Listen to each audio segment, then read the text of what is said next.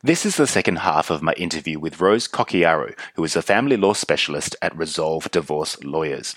In this part, Rose explains the financial and non-financial elements of divorce, including division of assets, child support, and spouse support payments. If you haven't listened to the first part of my interview with Rose, head over to episode 23A, where we discuss prenups and binding financial agreements. This podcast is not financial advice, and all opinions expressed by podcast participants are solely their own. Please seek professional advice before making any financial or investment decision. So let's move on to when things go bad. We've kind of already started going down that pathway, I think. And so last year we saw the huge divorce settlement of Amazon's founder Jeff Bezos, where his now ex-wife Mackenzie received about $38 billion US, which made her then the third richest woman in the world automatically. Can you explain the process of separation and divorce and when the financials can kind of be assessed? Probably about a third of people come in before the separation that we see, and otherwise it's after the separation. But generally, people have made the decision. Generally, it's an argument that ends up in that final decision. But we often find that one person's been considering the separation for a lot longer than the other. But either way, they make the decision to separate, and then they need then to work out what that looks like for the purposes of the whole situation. There's a number of claims that are available. There's a property settlement claim, which is what we've been talking a lot about. There's spousal support and maintenance. There's child support. And then there's the obvious care arrangements for the children that need to be sorted out. Basically, it's got the three components, which are the property division, the children, and then the spouse maintenance. Maybe let's start with the property first, and then we'll go through each one. Yeah, so the property settlement is simply a consideration of what the asset pool for division is available now, and that's, as we were talking before, the property that each of them have a legal or equitable interest in, and then how each of them have contributed to the acquisition, conservation, and maintenance of the property that's there. So what is it that they did financially and non-financially toward the provision of assets? Did they accumulate or did they contribute in a homemaker parent role? Were there inheritances that came in? Were there gifts? Were there redundancy payments? So all sorts of questions, as well as, were there any significant wastage arguments, as we discussed before? And so all of the information is sort of ascertained, and then we look at income earning capacities and care arrangements for the children, the health and ages of each of the parties, and a number of different other considerations that speak to the future. And we look to seeing how the asset pool could be divided in a way that creates a just and equitable split of what the division of assets looks like. And that decision, however, is discretionary. So what is just and equitable is discretionary. I often say, if it was that simple, I would have an app on my phone and I'd literally plug it in and tell you the answer. But it's only ever a range, and it's only ever up to the judge on the day to work out who he thinks is more credible and how he or she thinks that the division of assets should be made. So for that reason, it's difficult to advise clients about an exact adjustment that their asset pool should be brought into and made.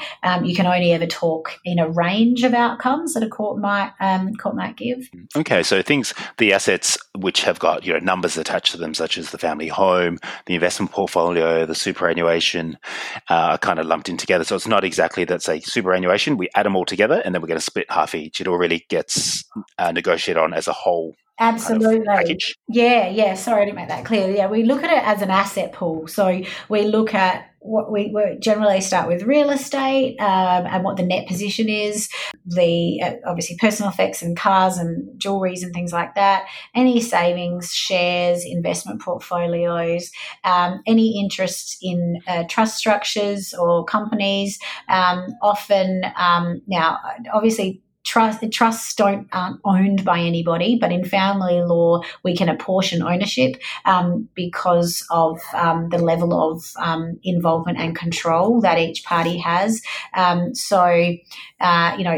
a minefield, that area. But essentially, if the husband and wife have a family trust of which they are trustees and beneficiaries, and say one or both of them are appointors of the trust, quite squarely, all the assets of the trust will fall within the asset pool for division.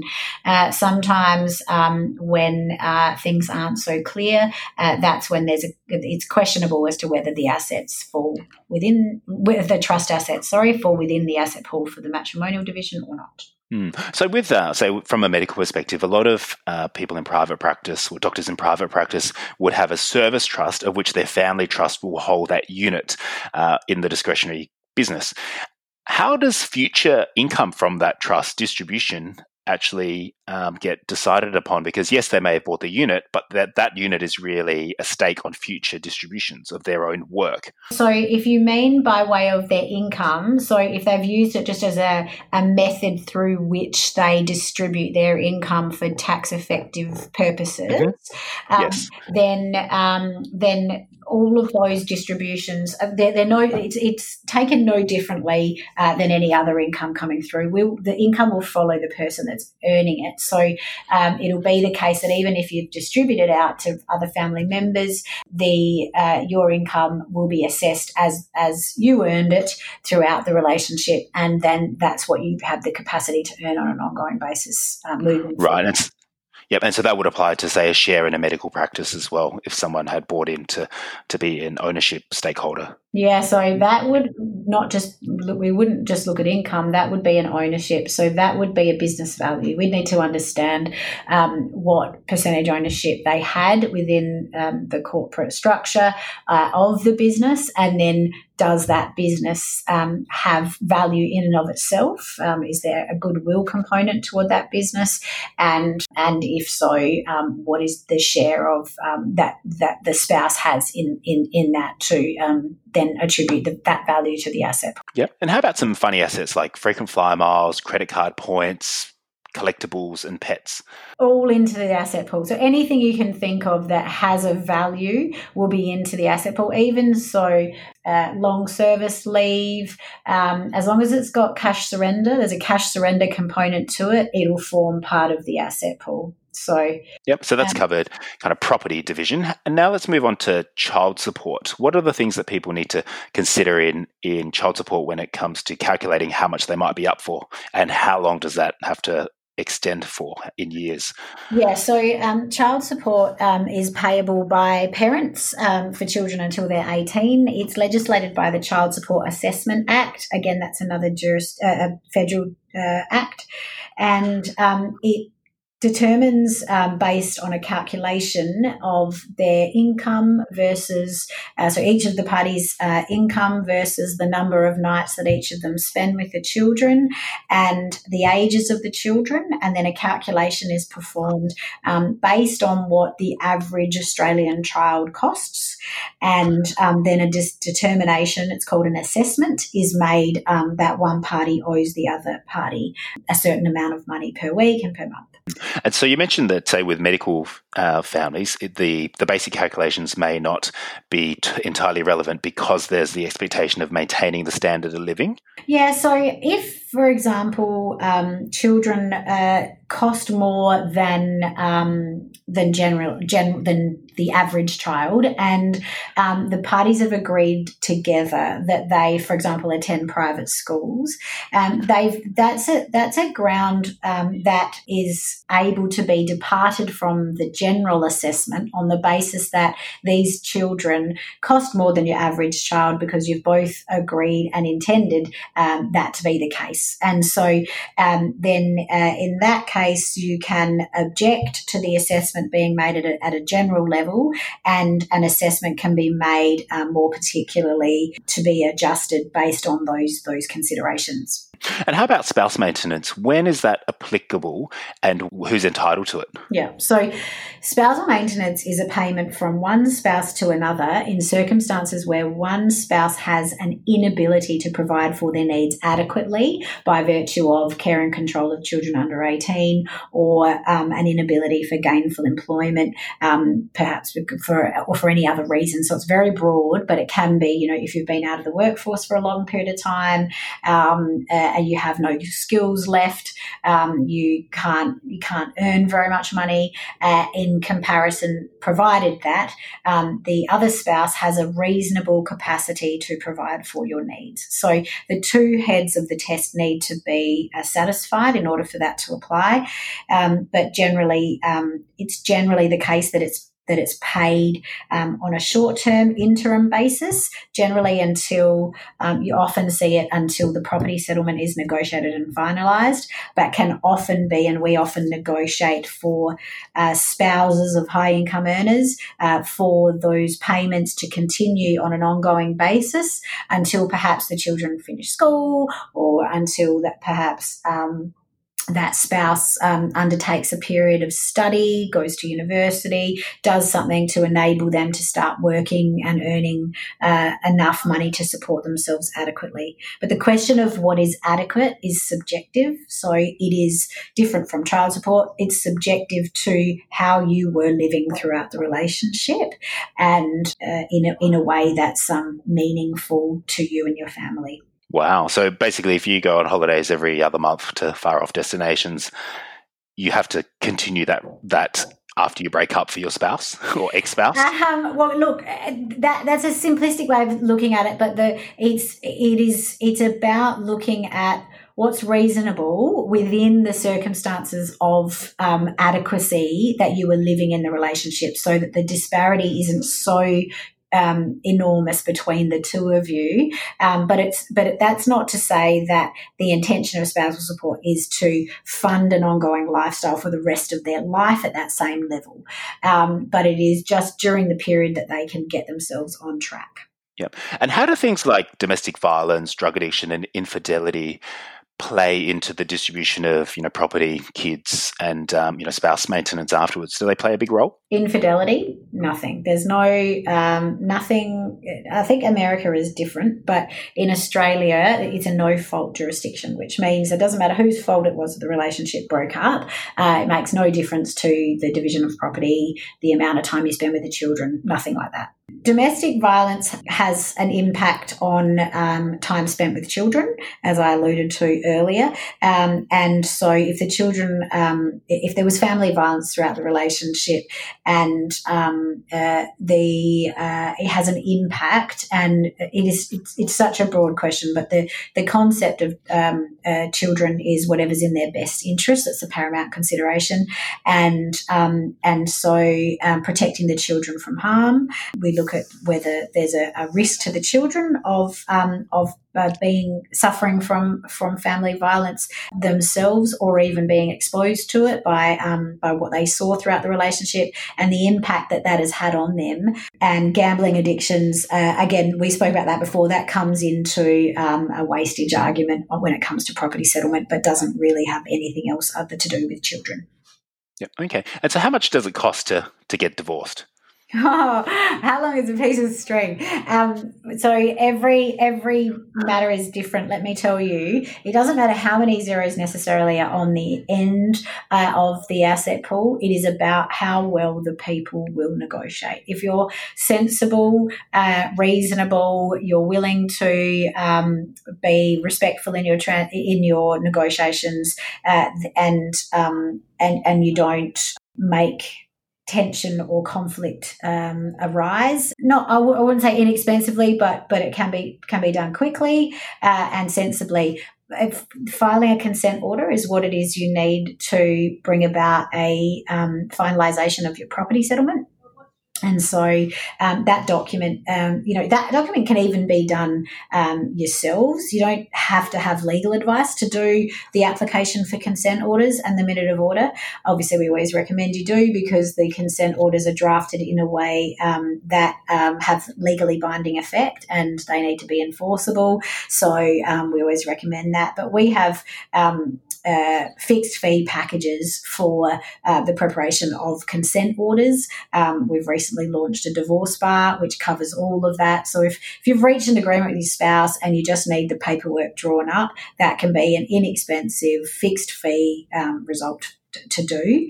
It's when you can't agree and you need to then negotiate and have support in the way you negotiate, that's when it can become more and more expensive. Let's get a bit bold and the beautiful. I've heard cases where leading into a divorce, a doctor might hold back their billings to reduce their assessable income.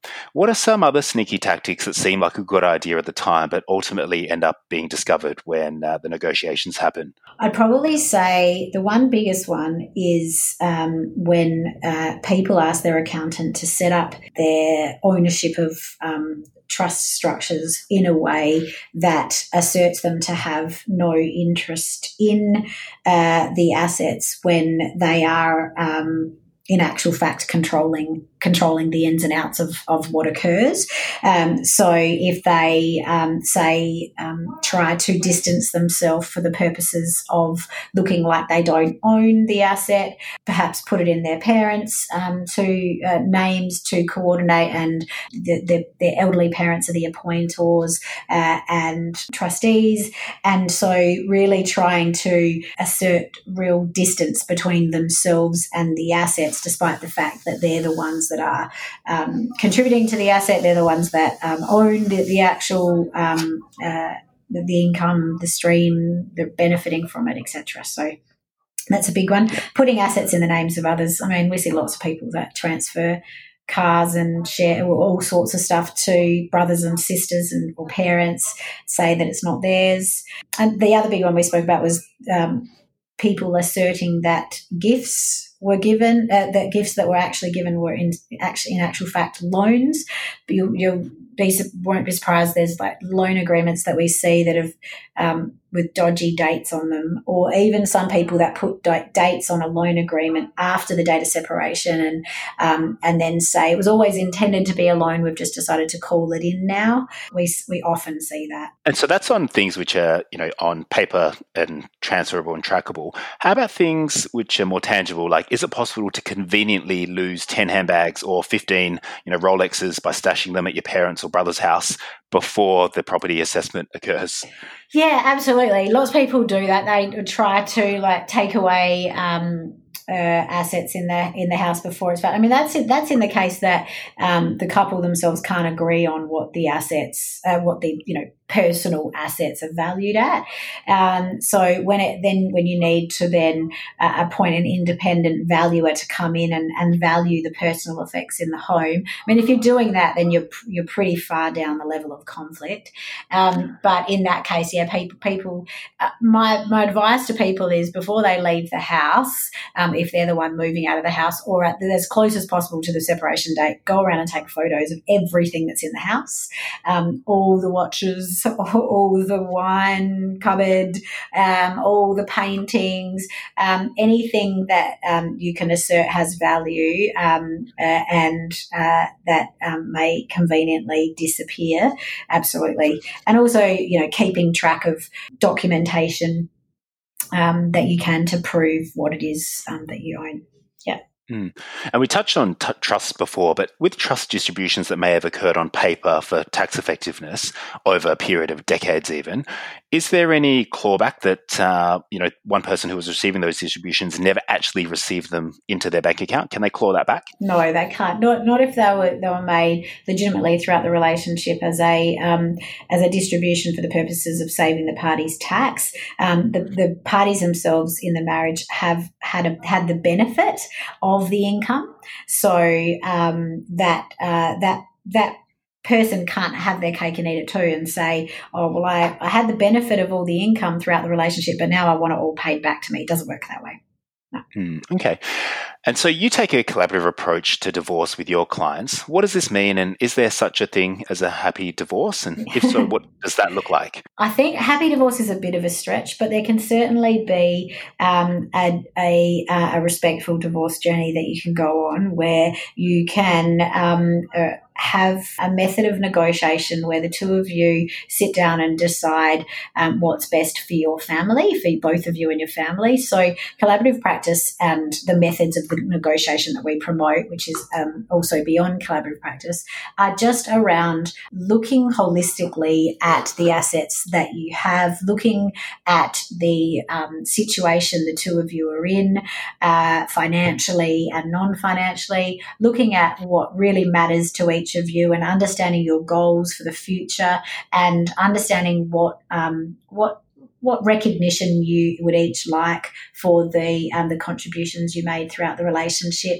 bringing all of that to a head and then looking at how we can achieve your goals for the future based on what the asset pool consists of, and then thinking creatively about doing that. So we often find that we negotiate property settlements, tying in children's care arrangements, child support, spousal support, all part of the one package because they are all so interrelated.